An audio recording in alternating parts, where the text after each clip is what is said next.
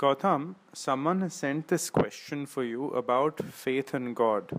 She says she has deep faith in God, but sometimes it tends to waver.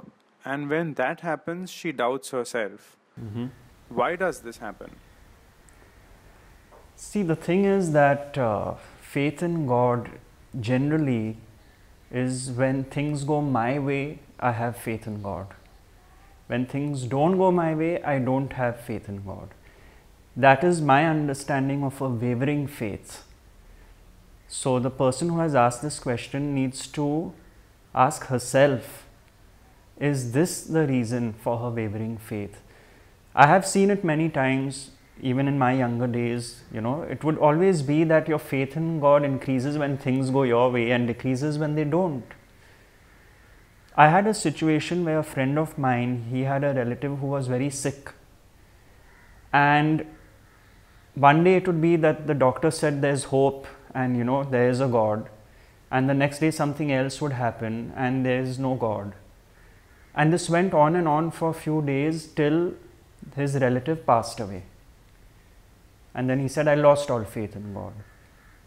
So that is a wavering faith. So what is faith which does not waver? We have to come to that understanding. And the only faith which does not waver is the faith in knowing that whatever happens now or the next moment is God's will. Then that is an unwavering faith in the total and unconditional acceptance of God's will. Then where is the question of faith wavering? Because you are aligned with whatever happens, which may be perceived as good or bad by the ego. The ego is what brings in the wavering. The total acceptance of what is the firm faith in God's will operating. Now when that happens, actually it's a total annihilation of my will as against God's will.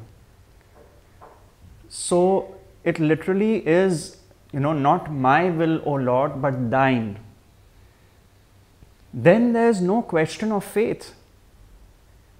Even the question of faith does not arise, leave alone an unwavering faith. Because you are in full alignment with what is, which is God's will in operation.